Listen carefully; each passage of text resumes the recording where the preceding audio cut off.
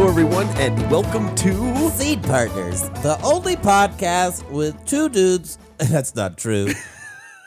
One of millions of podcasts with two dudes sitting in a room talking about their lives. It's like, do I tell people this is take two? Man, you should. You should always tell. We probably should have just left the first take in there. I mean, we didn't make it 45 seconds into it. It was 15. It's because you tried to rap. It was. Well, Was that a rap? No. It was I was just trying to a new fun, funky, a jaunty saunter. Yeah. You try something new to keep I think it fresh. it's always great to do new things. I also think it's great to know Do what we rehearsed. when it doesn't work, and you should just cut your losses and redo it. Yeah. And I think that it was like better. rehearsal. It is, yeah. It is like rehearsal. Why do we fall, Bruce? I don't so we can get back up again. Mm-hmm. I am insanely blown away because I don't know if I've told you this or not, but this past podcast had 538 people in Singapore listen to it. Are you serious? Our last podcast, I think that someone is trolling us. Like, surely 530, like, that can't, it just, that many people in Singapore Are interested in these two dudes from the middle of nowhere, Louisiana? I mean, I'm not trying to make you feel bad, Germany, but like Singapore is really beating you. And we're super close to 1,000, subscribers, and we would like really love that. That would be insane. I will say, you sent me the numbers the other day, and I'm just so completely blown away and humbled. And it's not even been a year. I'd like to thank God, and I'd like to thank all of the Adele people that got me. and- Adele. I'd like to thank Adele for the 21 album. The 21 album changed my life, and it's who I am today. Oh, I almost sang Set Fire to the Rain. It took everything in me not to sing that just then. But seriously, though, it is wild. Yeah. I don't know where they're coming from or how they even found us. But, I mean, who knows? Maybe it's just social media, man. I don't know. I don't know it. But still, Either way, cool. Thanks, everybody. I super probably should have looked up how to say thank you. But, clearly if you're listening to Please us, don't. maybe you're... I've heard your Duolingo. That's true. It's not That is great. true. I shouldn't do it. I just borderline offensive. How is your week going? Actually, I'm having a very good week. Actually, Yeah. I don't know if I've talked about this Yes, before. you but have, I and love I- when people say actually. You said that, and I have. And now you hear it all the tried to time? Make that word disappear from my vocabulary altogether. It's a hard word. It's a hard Yeah. thinking about, and I think just because I teach, I think about what people say now and what it actually means to other people because I have to be so sensitive as to what how people are going to interpret it in a classroom and just making sure that everybody feels comfortable and safe Yeah. and whatnot. And listening to the words that people use, it is amazing how people don't know what they mean and how they sound. I guess from my perspective, like when you ask me about my week, I think, well, it's typically this, and this, but we Yes. had some really great news happen. Uh-huh. And I don't know if you want to announce that or talk about that at all, but like I'm just like ecstatic and over the moon right now. So I am too, actually. Yeah, no, I almost feel like it's hard to say that you're excited about something because we have had to change our plans and retool things and recommit ourselves and then uncommit ourselves so many times. Yeah. And so now looking into the future, you're like, there's just like, can I find it within myself to be positive and say, yeah, I can say for sure that this is going to happen, where the last 3 times that I have said for sure, I'm positive this is going to happen. yeah, And it's like, it does kind of scare me. You asked me earlier if I wanted to talk about it. It's like, yeah, sure. But now I am kind of afraid. yeah, a little nervous now that you're on the spot. Well, it's more or less like if I say it out loud, it's almost like, can it disappear? Yeah. Is it possible for it to not actually happen? That's what's so insane about this whole lockdown, pandemic, and everything that we've kind of gone through in the past, year-ish now, well, a little over a year. And to think that something that I guess maybe I had taken for granted personally, that, oh yeah, I'm always going to be able to do shows and do theater and be busy. and be busy. And it was something that I told you the other day. It was like, do you just wake up and just realize like all of a sudden we're busy again because things are opening up? And Well, and it's like we are nowhere near keeping the schedule that we used to, and I feel like I'm borderline overwhelmed. Oh, yes. Every day I'm like, this is gonna be a long adjustment period, and I know that I've Yes. said that I don't want to get anywhere near like what we used to be, because I do think that we were kind of losing a little bit of ourselves, and I think that it is important to have a passion, but I also think it's important to remember what is most important. yes, And without the people that you love, it's pointless. I will And say so- I am very thankful that as a result of this, I get to hang out with you and Lexi a lot more. Yeah, that is true. We Yeah. do get to hang out all the time, which is awesome. And it's strange because it doesn't feel like it just feels like that's the way it's supposed to be. Yeah. It's just kind of like yeah. I mean, we were thinking, this is really really horrible. We're like thinking about furniture for the guest bedroom, and I was literally thinking in my mind, what would Chris be okay with? I was like looking at this new bed today online. I was like, I think Chris would like that. Like, why is that even Yeah. crossing my mind? Like, we're considering. Oh my gosh. But I mean, it is really, really awesome. Yeah. I mean, from really since I started theater, I feel like I've kind of grown my family in a way where I realized in doing theater that you do get to kind of choose who your family is. Yeah. And that, sometimes for some people that means that they let go of certain family members and then they, find Yes. other people. But I think it's awesome that through this, I mean, I do feel like I have a very large family. I feel like some of them I don't get to talk to very much because they live in different states. But, it is awesome that really theater is kind of also brought you into our family. Yeah. And that's awesome. That's like crazy. I mean, I can't imagine my life without you. Because And I sing it, so it's okay. there would be sometimes, that's how we cope with real emotions, you and I. I mean, this shouldn't be that kind of thing. I mean, we have to have a little bit Yeah. of toxic masculinity. We can't just straight up just stroke each other's, Egos. But no, it's been really great because I know for me, sometimes we would go a month almost Yeah. in the summertime when you would be directing. When I would be doing the children's stuff and other shows, and now I feel like I haven't gone a week without seeing you guys. That's true. And then I took a vacation here a couple weeks ago. you're gonna make it sound like you took a vacation from us, and really that's what you did. No. Well, I had a friend come into town, and we hadn't seen each other in basically 2 You went to years. play with your real friend. Anyway, and I didn't see you guys for like a week and a half, and I felt lost. It's like, can we was get back what we strange. didn't have? Yeah, it Where was- are they? I don't even know what they've been doing, and I do feel like whenever you came back, I was like, I have thousands of things We to have tell so you. many things to talk about. Thousands of things to tell you. Where have you been?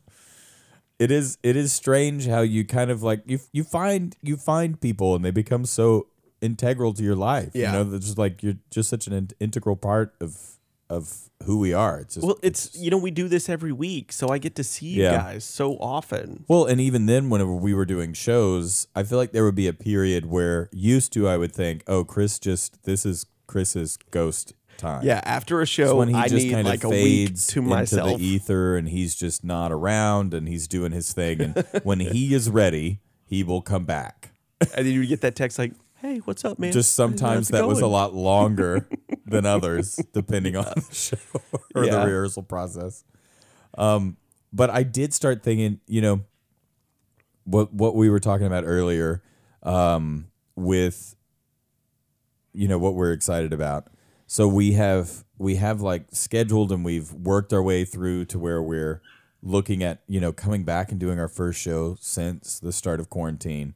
And we have everything on the books, and we haven't announced anything officially yet because we're still waiting to hear back from all of our original cast to see, hopefully that we have everybody that we had originally. And if we don't, who we need to recast, which would be heartbreaking in so many ways, but also understandable because it's been over, it's not quite a year. But it's been over a year because we did the table read in March. Oh my God, that's so true. Yeah. Because yes, that is. Oh my gosh, it's crazy to think that it's May. Yeah, I forgot all about that. Like that, the trials of having a social media where it's like, hey, remember this, and it's some of those memories are like, oh, that's so nice, and some of those memories are like, that's so nice, and it breaks my heart. Yeah. So I did an event a couple of weeks ago, and everyone was like, yeah, it was like 2 years ago since we all hung out. And I was like, it was a year. It was exactly a year. Because, the last year has felt about years. 2+. Yeah. It feels like a whole other time, a whole other like existence ago. Yeah. Will anything ever be the same? But, we have this scheduled, and then I started thinking, we had initially thought, so we're doing, so we've scheduled Mockingbird again, and all that's awesome. Yeah. And no matter what, I just so afraid to say that no matter what, we're going to make it happen because I feel like I've been saying that for a year. So people are going to be like, oh my gosh, yes, you're going to do it. Woo. Yeah. And Lord, if it's hard not to temper your expectations at this point. Yes. It's hard not to kind of police yourself. Mm-hmm. Yeah. Where you're like, okay, but don't get too excited because literally a monkey wrench could be thrown in there at any minute. Yeah.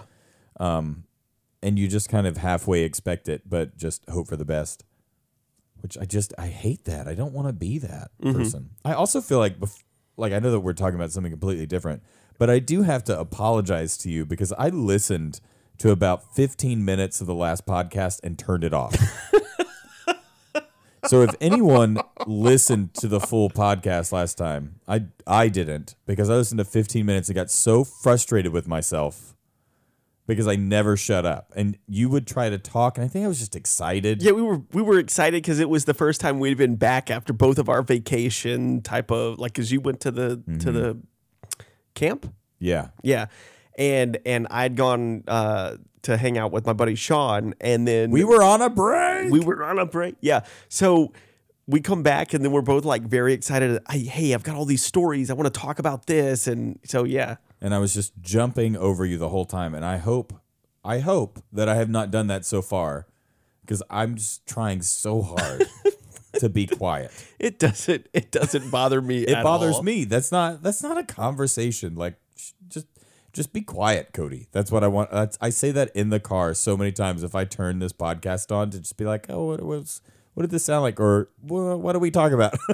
Look, man, I can say. What did Chris say? You have better thoughts. No, that's not fair. That's just pulling yourself down. That's not true. I can be self-deprecating if I want to. No, we just had this conversation about self-deprecation. Yes.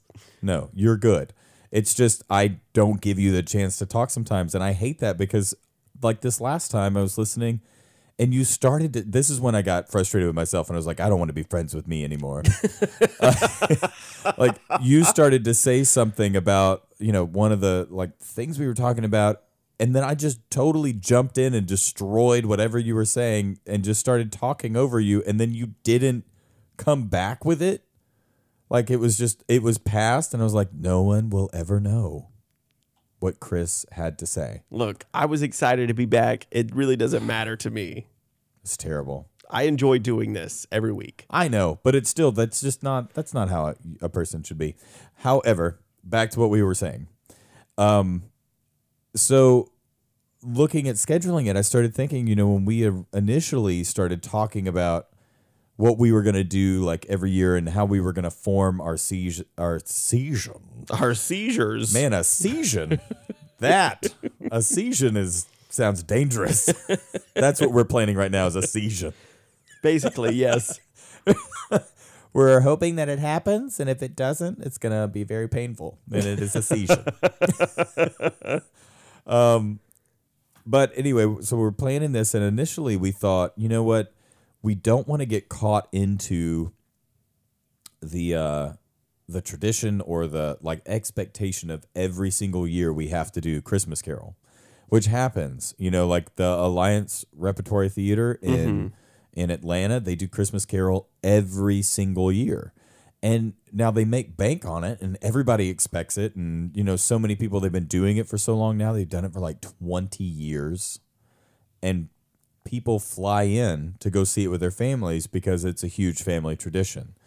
But, like, I'm not saying that we're ever going to be on that level. I'm not comparing myself to them. Like, they're a highly huge, reputable equity company. But, I mean, you kind of fall into that category where people expect it, and then when you don't, they're like, why didn't you do this? Yeah.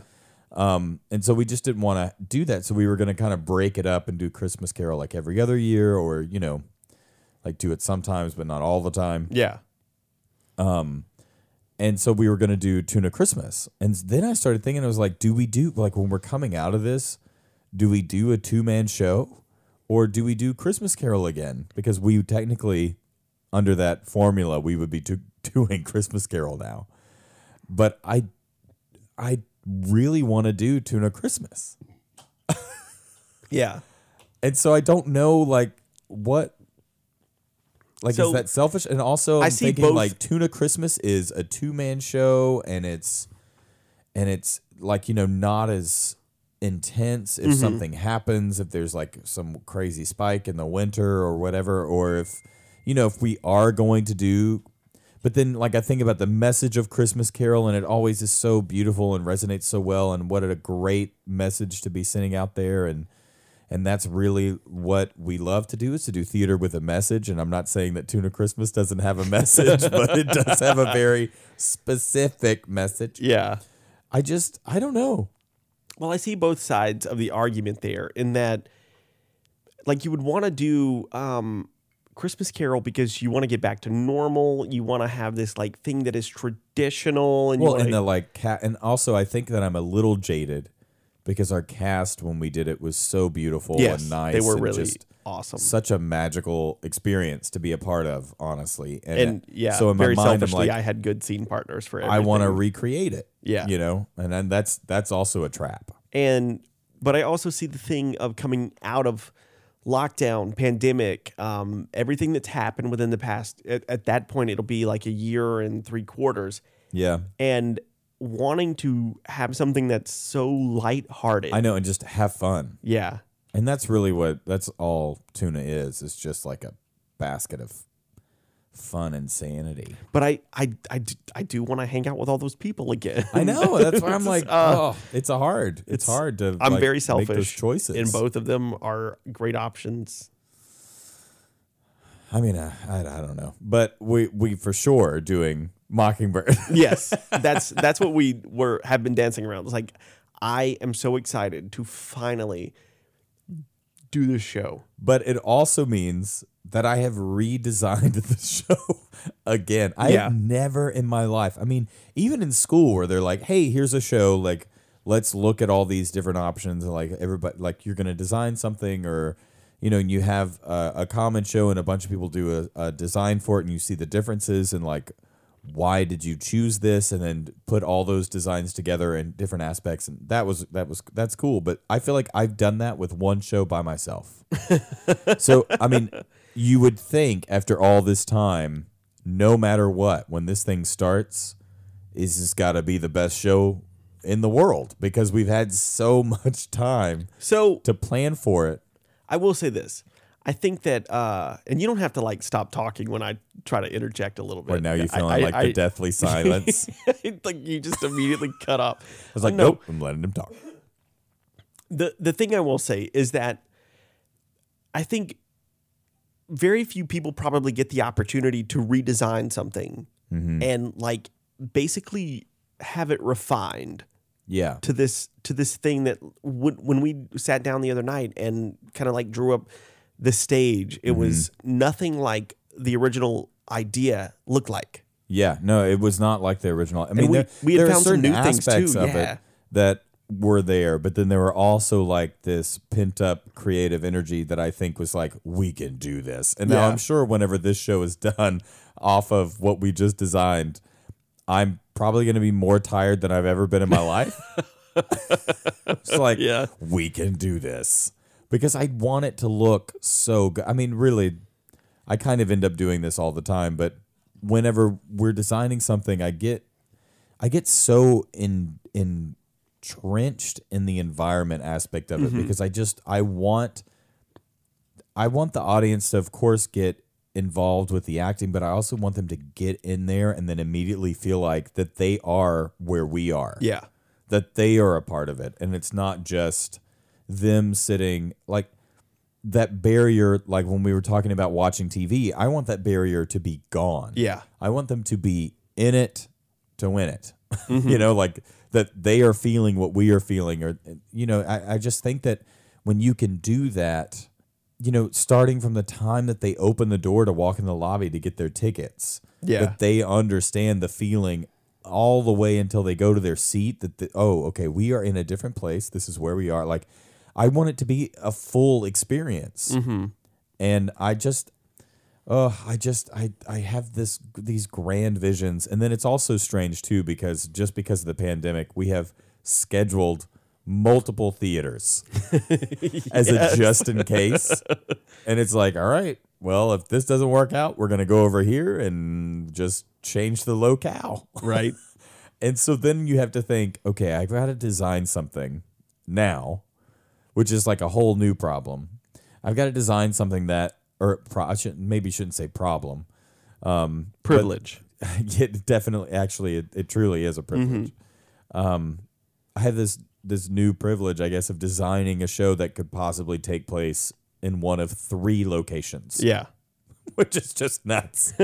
I'm just being like, all right, let's see what I mean. And I know that I'm saying that, and there are people that design shows to take place in a touring setting that goes, all over the place. But Yeah. I mean, my God, they got a budget. Yeah.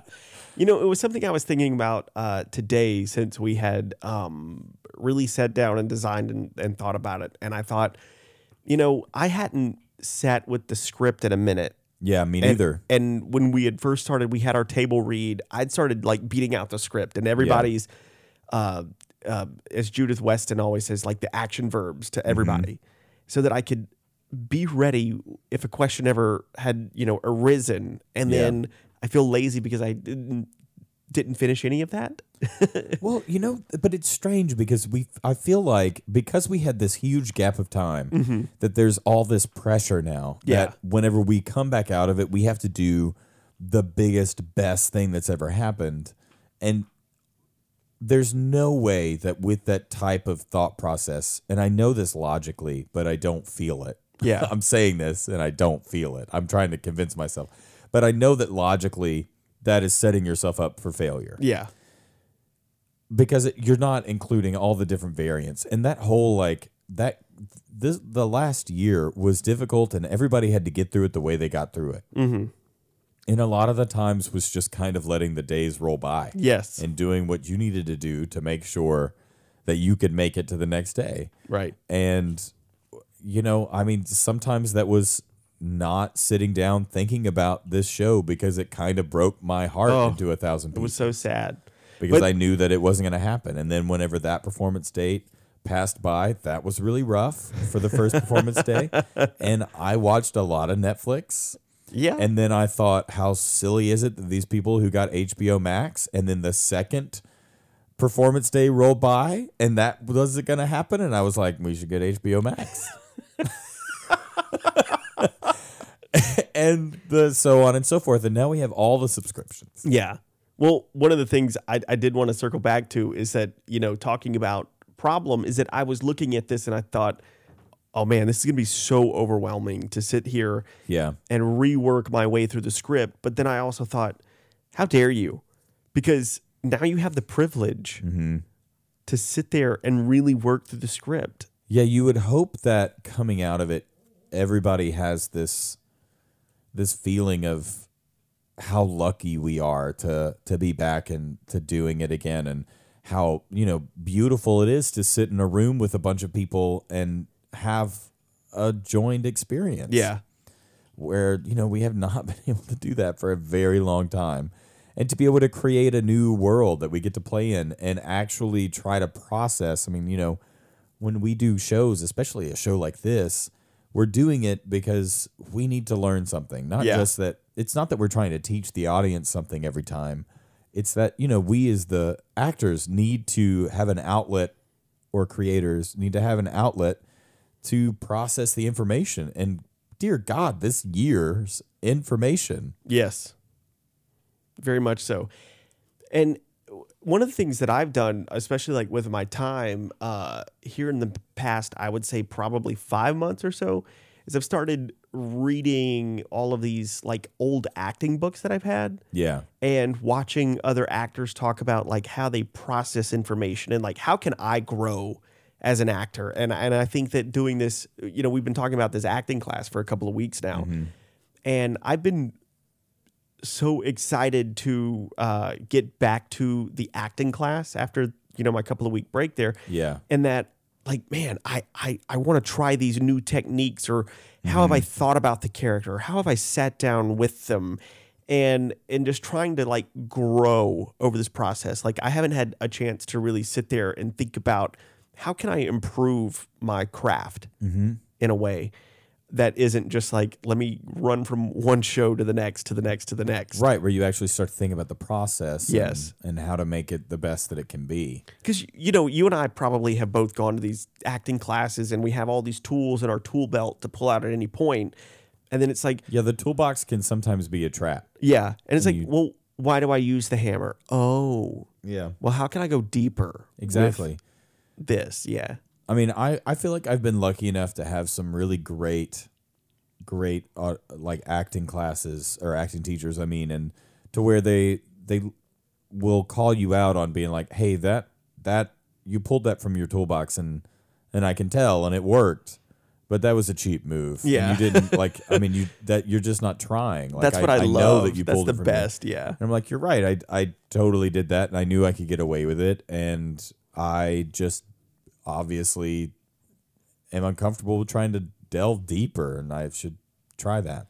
But also, I've been seeing all of these videos, and I talked about this a little bit at class the other night, of people talking about their acting class horror stories, and there's all this stuff going on in the world about just raising awareness about situations and knowing when something is healthy or unhealthy. Yeah. And just seeing all of the unhealthy acting classes, and then realizing that, in all honesty, like, I have been in some of those.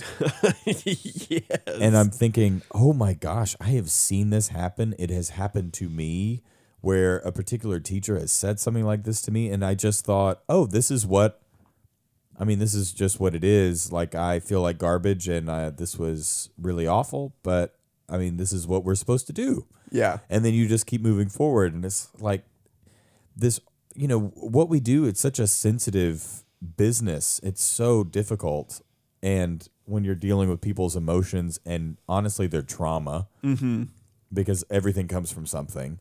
Yeah. And whenever you have an acting teacher berate you in front of everyone and, make you feel less than, that's just not the way. And that's, I immediately was stressed that whole last acting class that I am that person.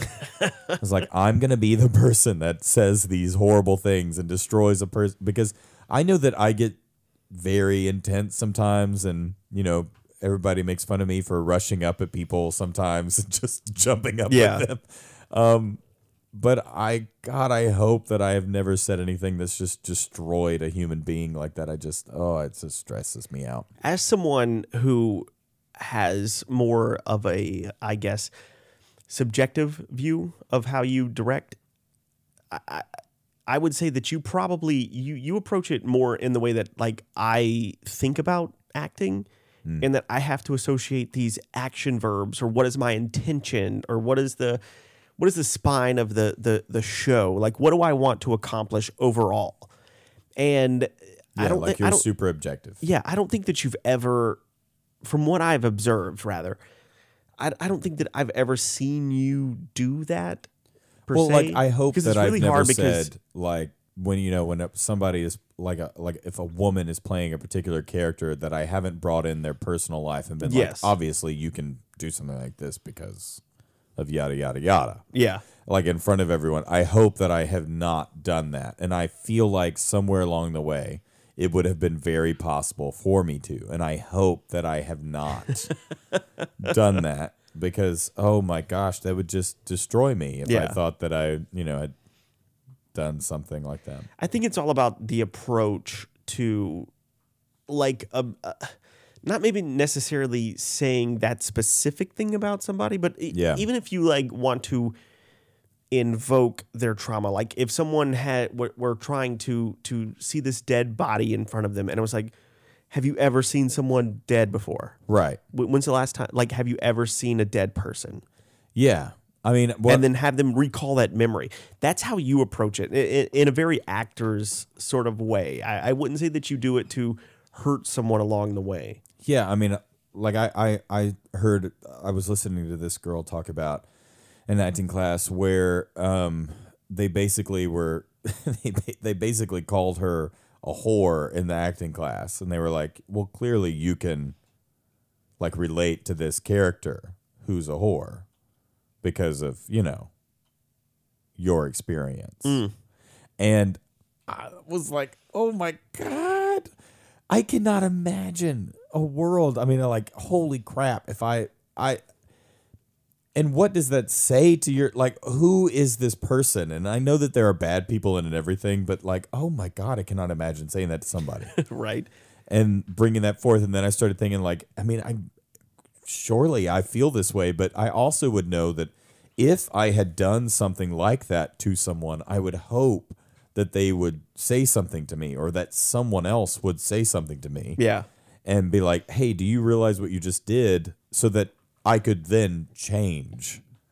And I think a lot of it has to do with the fact that sometimes an acting teacher or a director, like, I think it's very easy for people to get a God complex. And they don't necessarily think about the things that they're saying to people. I was listening to this woman who is a Broadway performer talk about auditioning for somebody.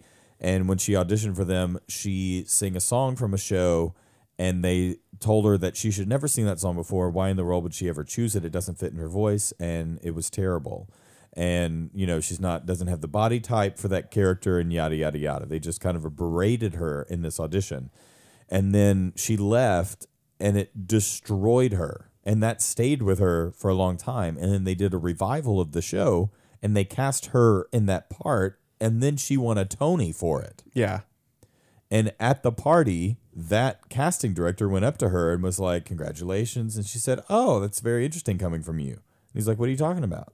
And she told him the story, and he was like, I said that? Oh my gosh, you know me. I'm so sorry.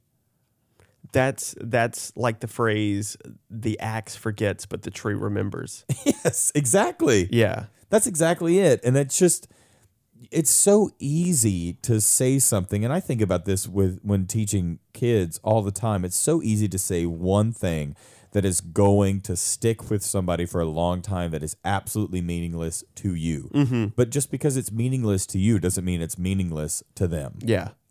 And that's the whole words have power thing, man. It's so easy to destroy someone's spirit. And we should all it doesn't take that much effort to work just a little bit harder to think about what we're saying before we say it and what it's going to mean. Like, did she need to know all of that stuff at that audition? Yeah. Even if he felt that way. I think the difference is when you're an actor, you can read your scene partner, and when Yeah. they're not giving you this energy, you know how to like reflect that back in a way that makes the scene make sense. And I think in that moment, he had never had that experience or that Maybe. onstage performance experience, and he didn't know how to read the room, I guess you could say, and understand the emotions that person was sending towards him. Like, I'm hesitant because of all of these external factors. I'm nervous. I'm all of this. And having said that, just to cut that person down in that way tells me that you aren't in connection with this human experience that we as an actor have to make ourselves vulnerable for. Well, right. I mean, When you tell me I'm bad at something, it's like, oh, you're bad at experiencing emotions. Yeah, and I've sat That's how I through- take it sometimes. And I understand. I feel the same way. But I've sat through auditions before that, in all honesty, were absolutely terrible. But I've also given auditions. Like, I have auditioned and been the person that auditioned badly. Yeah. And I know that there are so many factors that go into it. I mean, like, everybody's got a life. And, you know, so many people in the business say when the opportunity arises, you have to be ready to greet it. They're like, great, I might be ready to greet it, but I might also be in a very terrible place mentally. And that should not be, you know, that shouldn't fall back on me. There Yeah. are certain things that you cannot control.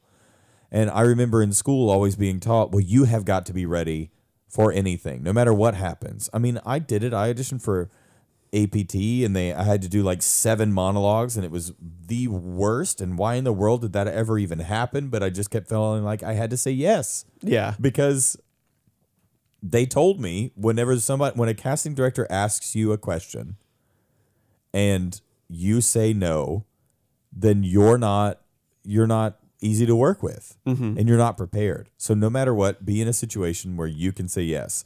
And I remember being on like monologue number 7 and just being like, holy crap, I'm pulling out monologues that are garbage. I've not worked on these in forever. And I'm not showcasing myself very well. Yeah. But I'm saying yes. Instead, I should have been like, you know what, I do, but I have not worked these particular monologues in a long time. I can try, but they are not going to be great. Well, that goes to show Instead, your I was like, of maturity and course. your boundaries that you now Yes, have as now an adult. I have. Yeah. No. At the time, I was like, please, God, thank you so I just much. want to work. That's also like, I remember running into American Players Theater. They're like one of the like Oregon Shakes, or like even the way that I thought about Montana Shakespeare, which I was lucky to work with them. But, like Oregon Shakes or American Players Theater, or, even on some levels, Utah Shakespeare are some of the biggest, Shakespeare companies that you really, really want to work with. And that's almost like a classical theater actor's version of making it. You can say like, I did this, I survived. Yeah. And I remember when I auditioned for APT, and also I know that people probably do remember my audition story for Utah, so they know that I didn't get that one. But when I remember thinking about APT, and then I walked into that audition, it was such a ridiculous story. I walked into that audition that day, and I had done like an audition workshop with the casting director, Brenda DeVita. And she was at our school, and I auditioned for her, and I had like found this other monologue, these monologues, and I had worked them, and I went in there and I auditioned, and it was fine. But she was not, I could tell that she was not interested in me, and it was kind of heartbreaking. But then I went up there to see some shows, and while we were there, I was at the bar after the show called The Shed, and it's where all those local actors go in Spring Green, and Brenda was there and obviously had been drinking a bit, but she said, "What do you do? Who?" And I was like, I go to OCU. I actually did an audition workshop for you, which I honestly should have never brought up, but luckily she had been drinking, so she didn't know who I was. Yeah. And she wouldn't have remembered it anyway. And she was like, "Oh my gosh, I loved that school." And she like talked about the school for a little while and the like program and stuff. And I was like, yeah, it's awesome. And then she said, "I am just like, if I have to see another person do this particular Sam Shepard monologue." And you did it. And that was the one that I used in that workshop. And I was like, Oh, I mean, how basic. Like, that's terrible. Yeah. Why would anyone do that monologue? Oh, my God. Oh, my gosh. And since then, I still, like, I'll still be just driving down the road, and I'll think about that, like, oh, my God, I did this monologue. And, you know, there are times where casting directors think of something as being so overdone that immediately they just turn their brain off and they don't really even watch to see what you're doing. Whereas for me, as a young actor, I had just discovered that show. But for her, who had been doing it for 20 years, she had probably seen that show 100 times. Well, that's what's so But crazy. I didn't know that. Yeah. You've said this many times in that you want to see something fresh or this Yeah. new idea. And you were talking about your friend Jesse, who had held the hand out for the glass. CJ. But you were CJ. close. Man, I was not There's even a close. J. Anyway, you were talking about your friend who had held out the hand for the glass Yeah. and had that like that In the one seagull. audition piece. Yeah, it was like, what? No one had ever done that before. And that's what you really want to see. Yeah, that's so when what you you wanna see see. 10,000 Sam Shepherds, it gets lost in a sea of, I've seen this. Yeah. And so seen you just this. kind of immediately you're like, oh, I'm kind of bored.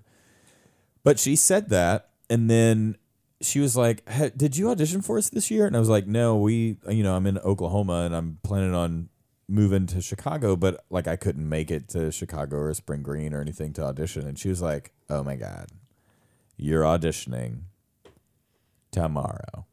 And I was like, what? Now, this is at like 2:33 in the morning. And we had been at the shed All of a sudden, you sober for up a real while. fast. Oh my gosh. I was like, what have I drank? How much of it? And am I going to be okay? And also, like, is this just one of those things where she's saying this and it's not actually going to happen? But, you know, you just don't know. And so then she was like, no, you're gonna do it. And she called her assistant casting director, and because at the time she was the casting director, but now she's actually the executive director of the company. And she called the assistant casting director and was like, hey, wake up. Like, this is at 2:33 in the morning, by the way. So she wakes up Carrie and says, hey, I've got somebody who's gonna audition tomorrow. When are you free? And she was like, what do you mean? And they had this whole conversation. Turns out she was free only at 7 a.m. Oh, Which no. is, you know, like not even The 5 hours away. Worst. Yes. Oh, man. And so she was like, I'll be there at 7. And so afterwards, Brenda was like, so we'll see you at 7. I was like, okay, awesome. I'll be there. This is great. Do I need? She was like, just show up and it'll be fine. You're going to love it. It's going to be great. This is where you go. So I immediately left. I like straight up bolted out of there. Hey, I'd love to keep doing this. I've got to go right And, now. well, there's some other parts of the story that I'm not totally sure if are podcast material stories. But there was this weird situation going on with a particular friend of ours that we were staying with in Chicago, which was we were going there to visit, and then we went to Spring Green, and she was going there to see a teacher that she was having a particularly inappropriate relationship with, if you understand what I'm saying. And anyway, just I'll tell you a little bit about it later. But we left, and I was like, I'm going back to the one hotel in Spring Green of this town of like 2,000 people. The town, I don't know if I've told you about this place before, but the town of Spring Green has a population that could all fit inside of the theater that is in Spring Green. Because they have so many, and they sell out like every show. Interesting. So like it's insane, man. Yeah. It's crazy. It is absolutely crazy. But the whole town could fit in there, and they could still have some out of towners. It's really pretty out there. But anyway, so I go back to the hotel, and I'm like, oh my God, what am I gonna do tomorrow? Like, I've got to like sober up. I also have to sleep, and I have to shower, and I have to think about what I'm gonna do because this is the rest of my life. And it was so intense. And we get up the next day. I go there, and on the way, which is the whole reason why I started telling this story, and then I got lost in some of the details. But on the way there, James DeVita, like Jimmy DeVita, who to me at the time, I mean, his name may not mean anything to anyone else or to you rather, but he is to me like exactly who I always wanted to be. I mean, he's one of the most amazing, talented performers I have ever seen and maybe will ever see to this day. He did a one-man Shakespeare show that he wrote. He's written books. I mean, he's just like this amazing, amazing person, and also happens to be Brenda's husband. And he's just like this not very tall Italian man. And I had only ever seen him on stage. And on stage, he's like 20 feet tall. Yeah. And I'm 6'3", and I thought he was taller than me. And I was walking into this space, and I saw him, and he was leaving to go up to the hill to the theater to rehearse. And I had this like, I'm in college starstruck moment for this Shakespeare actor who I knew. And I saw him, and I was like, yeah, hi. I didn't run up and hug him like Mike. With Michael Shannon. Yeah, with Michael Shannon. But I stopped and I was like, you're Jimmy DeVita. And he was like, yeah. And I was like, I've auditioning right here. I'm auditioning here today. And he was like, what? I was like, I'm auditioning here. It's like, I need to know where to go. Like, where do I go? And I was pretty hungover, to be honest, but I was making it. I could tell by your slurs. Yeah. And he was like, sitting there. And I was like, where are you going? That is such a you thing. Like, you're trying to be charming, and it's just I just failed so hard. And he looked back at me. He was like, you jerk. He was just kind of looked back at me, and he was like, up the hill. And I was like, ha ha.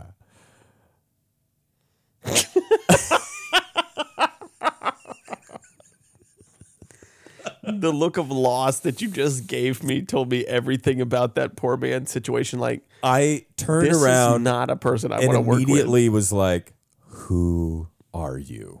What is your name? You need to get your life right. Like, what just happened? Well, I walked in there, and everybody was super nice, and they were great, and they like showed us around all of their stuff, and I was just starstruck the whole time because I'd looked up to this company for so long. And I did this audition where I did, so many monologues in so many different ways, and I didn't get it. That's like the end of it. I didn't get it. But really all of it was just to get to the Jimmy DeVita thing. Yeah. I was just so into it. But I wish that I would have been, and I also went into it thinking like, oh my God, every single one of these monologues has been overdone for literally 400 years because they're Shakespeare. and I'm gonna all do the them. world's a stage, and all the men and women. Exactly. Really. Yeah. And I'm here doing them in front of these people who are like the experts, and I'm just some idiot from college. There's no way they're gonna hire me. I went in there with that mindset, and I was not ready for that situation. And I should have been like, you know what? I would love to audition for you, but we're here very late. And I've been drinking. There's no way I'm going to give you a good monologue at 7 a.m. And she knew that. And I'm not going to be on. She didn't care. She just like, I don't know. But still, I think back to that now, and I'm like, God, if I just would have had the guts to be like, you know what? No, this is not the best way that I can represent myself. Yeah. But it's made for a funny story anyway. So there are two things to that story that I thought were very interesting. One is that in the same way that you thought about Jimmy DeVita as being this very tall person that you've seen on stage before. Oh, by the way, that's what I was like. He was not. He didn't. Yeah. He was like at my elbow. Yeah. So that's something that I get all the time, and that Yeah. people are like, "Well, how tall are you?" And I'm like average 5'9", whatever. He can be so huge on stage. And they tell me, I really thought you were 6 something. Yeah. And I thought, oh, thank you. I'm looking up to all my co-stars all the time. I'm like, how tall do you think Cody is? Yeah, he's got to be 7 foot. He's like the Yao Ming of acting.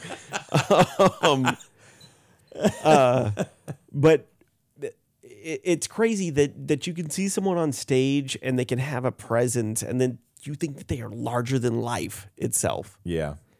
Or even like just how their personality is outside of the stage that you think, wow, they like have grown into their self confidently. And then you mentioned earlier about like traumas and things like that, like the things that we bring onto the stage. And like, I'm hearing your story and it's so traumatic. It's like, oh my God, never. Yeah. Never. I would have been so nervous the entire time. But you know what? I went back to school and I told everybody and I was like, I auditioned freaking AP. Like, you have no idea. yeah. You have no idea. yeah. And I did it and I said yes. And I was like it was a great thing when really I should have been mortified. I mean, like, one, Brenda DeVita told me that my monologue that I used in this audition workshop was garbage. She didn't even know it. I was like up at 2:33 in the morning and I had an audition that she gave me at 7 in the morning and she didn't even show up for it. And when I was at the audition, I said something to Carrie about that. I was like, hey, where's Brenda? And she was like, oh, hungover. She called me drunk last night about this audition. I was like, I'm going to get this job. And then I suffered through doing 6-7 different monologues. Yeah, I think about 4. I would have been What an idiot. What are we doing? What was I happening? doing? Yeah. I think at a point she was just kind of like, has he got another one? Dance monkey. Yeah, let's just see how long. And then left later and was having lunch with Jimmy, and he was like, "Did you see that guy?" He didn't even know who I was. He just kind of laughed when I said I was going up the hill. I'm gonna audition for you. It's like, what's up the hill? Yeah, but it's so interesting too to think, because when we were doing this acting class and I was doing my first monologue, it's comedic and it's a little more in my wheelhouse. Yeah. But when we were working on the second one, that's when I really suffered a little bit, because you would ask me to do this thing that, like, one of the things that I suffer with is someone being so nonchalant and unloving. Yeah. And I was very hesitant and resistant to that. And I think that you even noticed, like, hey, look, this isn't working. And I was like, it's because I have such an aversion to these types of people. Yeah. And I recognize that sometimes things don't work because we are like, this isn't gonna work. There's no way this is gonna work, because, like, if you don't believe in it, then it's not gonna happen. Yeah. And we have these hang-ups. Yeah. Because we're people too, and we're trying to express this emotion. It's like, I hate this thing. Yeah. I don't want to do it. And it's hard to kind of like wrap our heads around changing that. Yeah. Even though that we're actors and we're like, all right, we're going to become someone else, but it's still a piece of us in some way. And I think sometimes we get lost in that. Yeah. But I mean, even, I, like the other day, everyone else left the acting class, and I know that I was being really weird about this, but everybody left, and really at this point, it's not even an acting, like, we're doing acting class, but really it's show up and I'm gonna work the monologues with everyone, but it's really more like theater club. Yeah, right. At this point, because like we're way over the amount of actual acting classes that we would have done at this point, but it's like we're just gonna keep doing this. What'd you say, 6 classes? Yeah, now we're at like 12, way over. 14. We're way like over. Yeah. Way over that mark. But it's just, we're having so much fun, and I love all of these people so much. I mean, I could do this with them forever.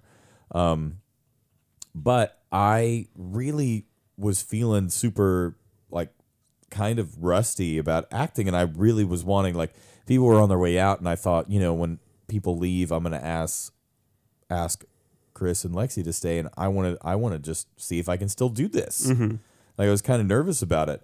And you and our friend Ty, who's taking the class, stayed behind. And I eventually was like, look, I want to do this. I don't want to be the acting teacher that's like, hey, I'm going to do it. Well, it's one of those I'm going to things. show you. I would be really jealous if I were in your shoes and I started watching all of these people do these monologues. Yeah. And then I couldn't also do it. Well, it is hard sometimes, but also in a way it's not, because I experience every second of that monologue with you guys, because I am going through it. I mean, I want to be doing it. Yeah. I do. But it is like a whole other thing. I don't know. It's hard to describe. But yes, it has some jealousy in there. The actor inside of me is definitely jealous. But I waited for everybody to leave because I didn't want to be the acting teacher or the person that performs for students or, whatever that is, to be like, watch me sing this song or, whatever, experience this. Yes. Look at what you're paying for. But so everybody had gone and I just asked if I could do 2 monologues. And the first one I had not, really either of them, I haven't done a monologue in so long. I didn't even know what I was going to do. I hadn't really planned it, but I couldn't remember the lines to the first one for a bit. And then I finally did remember it. And I just fell into doing all of these. And I felt myself doing it. I was just kind of like, I'm not really doing this right. Like I'm just using all of these little tricks that I have in my toolbox. And then I did the Shakespeare monologue, and that felt more in my wheelhouse. And I did some new stuff in there that kind of surprised me. And it was, I guess maybe I got my nerves out. But then at the end, I it was weird. I just kind of expected you guys to just brutally murder me with some notes. But I was sad that I had done so many, I'm trying to say like amateur mistakes with my first monologue. Because like I didn't have an active other in it, and I didn't make it into a scene. The thing that I tell people to do all the time, I was doing, because it's been so long since I had done something. Yeah. And I know that's what it is, but it had been so long that I was doing stuff that I get people not to do. Yeah. I was falling into bad habits because it was just kind of like, I'm just going to do this. Yeah. I know this is weird because I'm talking about it right now, but No. I did kind of want you and Ty to destroy me, and both of you were like, well, that was good. It was fine. Well, it's different when I think you see someone who knows the second, because I could see it. One of the things that I didn't say in that moment is I could see when you realized I've done this thing. Yeah. And then you shifted gears. And then it was like, well, it's hard to correct you on that when I saw you make that active choice. Like, yeah, when you fixed it. You knew what you had done and you corrected it. And it's not like an amateur. And I'm not saying that like I don't also make those mistakes, because like one of the things that I'm very insecure about, especially with this acting class, is people seeing my process, and that it's hard to give away that 100 vulnerability. times. Yeah, I fell 100 times to make one good choice. And it's like watching you do the same things that I do. Like you're saying like, oh, the ball is red. The ball is red. The ball is red. Like you're doing these things. Yeah. You're just processing this in the same way that we've had weeks with these monologues. You're bringing something back that you didn't fully know all the way. Like, God, I haven't done a monologue in like 6 years. So 6 years. Yeah, like you perform them, 1 3/4 time, because I'll give it to you. You didn't fully know that first one in the same way. I just couldn't remember. I honestly cannot believe that Shakespeare monologue was in my brain. You had it in your back pocket. I had not thought about that Shakespeare monologue in forever. And the other monologue, I used to do, what's strange is the second monologue that I knew really well, I only used in an audition maybe twice. And the first monologue that I did that I failed at miserably, I had done 100 times, like thousands of times. I have done that monologue, and it so is much better. It's like, what in the world? But it wasn't Shakespeare. Yeah. I was like, what in the world? Why is this? But Shakespeare. You Not wear in that my as brain. a shoe that you wear But all the time. Yeah. It is one of those things that like it just, I think that sometimes, it just kind of sticks in your bones just because it's written so well. Yeah. And like the next thing goes to the next thing goes to the next thing so perfectly. Yeah, his dialogue flows very, very well. So it's easy to remember, because that was the thing. I was doing a monologue from Dorian Gray and from Oscar Wilde's. I actually took it straight from the novel. And that was one of the things that when I would do that in an audition, like the auditors always loved it. They were like, where is that from? And I was like, it's just from the novel. I just took it straight from the novel. They're like, oh my God, that's awesome. And it was just kind of obviously something that they hadn't heard before because it wasn't from a play, even though there are many adaptations, but I took it from the book. And it always kind of piqued people's interest. But it was also my like get out of jail free card. Ace in the hole. It was my ace in the hole. And then I did that in front of you and Ty, and I failed. Oh, I failed so hard. Yeah. And No, I didn't mean to agree with you, but no, I would say that you failed. I didn't even notice that. in No, but I totally, no, I mean, I did. I failed. I did not do the monologue any sort of justice. I also, the first time I started off with a halfway British dialect that I was going in and out of. Another thing that you criticize people Yes, for. but also like when I would do that monologue, it was always for a restoration comedy Yes. that had a British dialect. And so then I started it but in front of you guys, and I was like, oh, don't do that. And I was like, oh, but I can't because I've always, like, I don't know how to do this. It's written to be British. Yeah. I don't know how to do this. well, I mean, it's the picture of Dorian Gray. Yeah, I know. I was like, I don't know how to do this not British. But for a second, I tried to not do it. I was like, what is going on? Like the amount of crazy mental Olympics that was going on. Yeah, you were making, and that's the thing that I was talking about. It's like I watched you make choices. I watched you realize the things that you were doing in the moment, and it was like failed.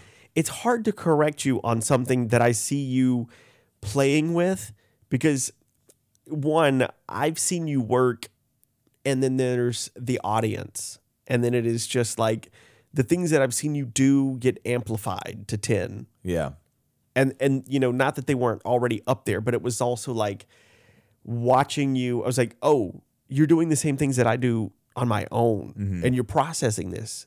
And it's hard to criticize someone that's processing it. I like you didn't bring it prepared in the same way that like, say I worked on this whole week and I brought this to show you like, look what I did. And you were making these decisions in the moment, and it was hard to criticize you on it because it's like, you know what you're doing. I don't need to tell you all the I know, things but I that you're think doing. that sometimes, you know, I talked about that like God complex, and I do not think in any way that I have that, but I do think that it would be easy to fall into it. But I feel like that you get into a place where you feel like you can no longer make mistakes because you try to be this harbinger of truth. Yeah. In a sense, you know, like I'm the torchbearer. You And know- I'm trying to bring everybody, you know, through the darkness and Yeah. into honesty, and then you show up and you can't because you fail, and that's hard. One of the things I've heard a director ask people before they do a scene when they're rehearsing is, do you have your intention? Yeah. Do you have your objective? Well, I for even the said scene? that. I was like, I did this monologue, and I've done this monologue 1,000 times in an audition, and I cannot tell you where I am. Mm-hmm. And I'm say that. just realizing this. Like, I know who I'm talking to. I do know who I'm talking to, but I have no idea what location we're in. I don't know what anything is going. I don't know where I don't know any of the things that I'm supposed to know, which tells me that when I was doing that monologue, I was freaking lazy. Yeah, And I didn't prepare it right. because it's something you tell everybody. You've told everybody in the class specifics. Every time, Build this specificity. here. Build this here. Build this here. Build this here. Meanwhile, in Sveilich, Rücken auf der Weihfarm.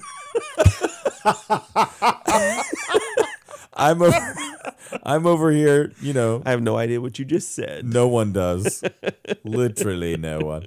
I'm over here not doing anything that's worth anything. But oh my gosh. I mean, yeah, I think that it is good to remind ourselves. I mean, even in that moment, like I know that I try to think, okay, what is it like to, like, it's healthy. What is it like to not know exactly what, you know, that this isn't just muscle memory. And, you know, where are other people coming from whenever you're in this kind of community setting where you're educating people about acting and you're wanting them to get to a place where they're able to be vulnerable and to express themselves. But when you haven't done it in a while and remember what that feeling is, it's hard. Yeah. It's hard to remember, like, oh, right, this is what it feels like to be uncertain and Yeah. to know that failure is super possible. And, you know, it's just, We'd all love to think that we could get out there and just deliver this beautiful performance that Well, moves people. and the it's just like- hubris of me, to Yes. be honest, to be like, I haven't prepared anything, but I really want to act and I'm tired. I want to do it. And so just stay behind. And if you don't mind, and, you know, I'm going to do this monologue. Like, I haven't done this monologue in 6 years. I'm just going to pull this out and I'm going to be perfect. And I was like, what? Like, I maybe that was my moment. Look at my unsharpened sword, everyone. Yes, exactly. I fell from the heavens and burst into flames on the floor. But it was nice, I will say that I was a little frustrated because I had done some stuff in that Shakespeare monologue that when I was done with it, I was like, man, not all of those choices were great, but I wish I would have done some of that in the auditions that I had used this in. Yeah.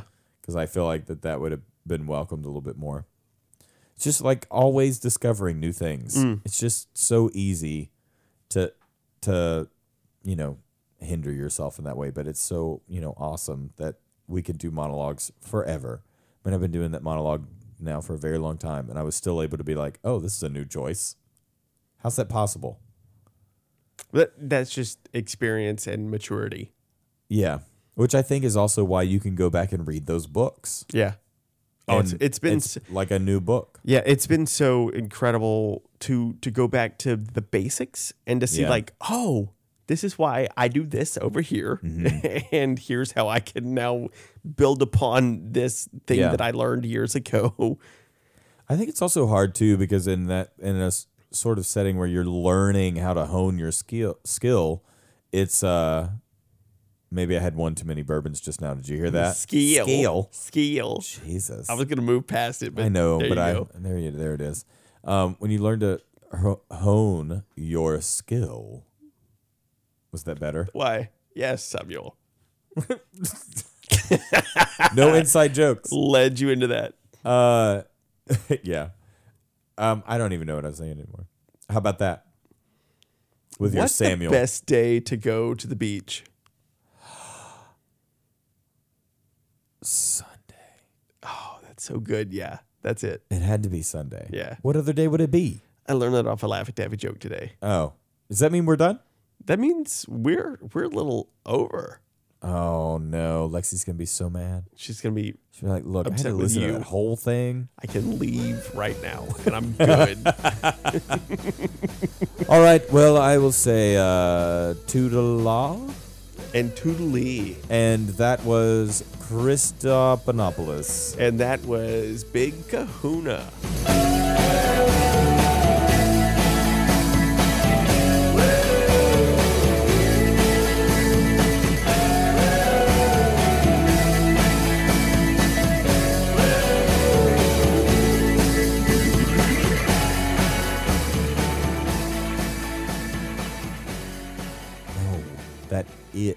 I say was, you say is. So you're fine with being called Big Kahuna? Jesus. No, I'm not fine with it. I'm just over it. I'm like, I'm not going to play into your little game.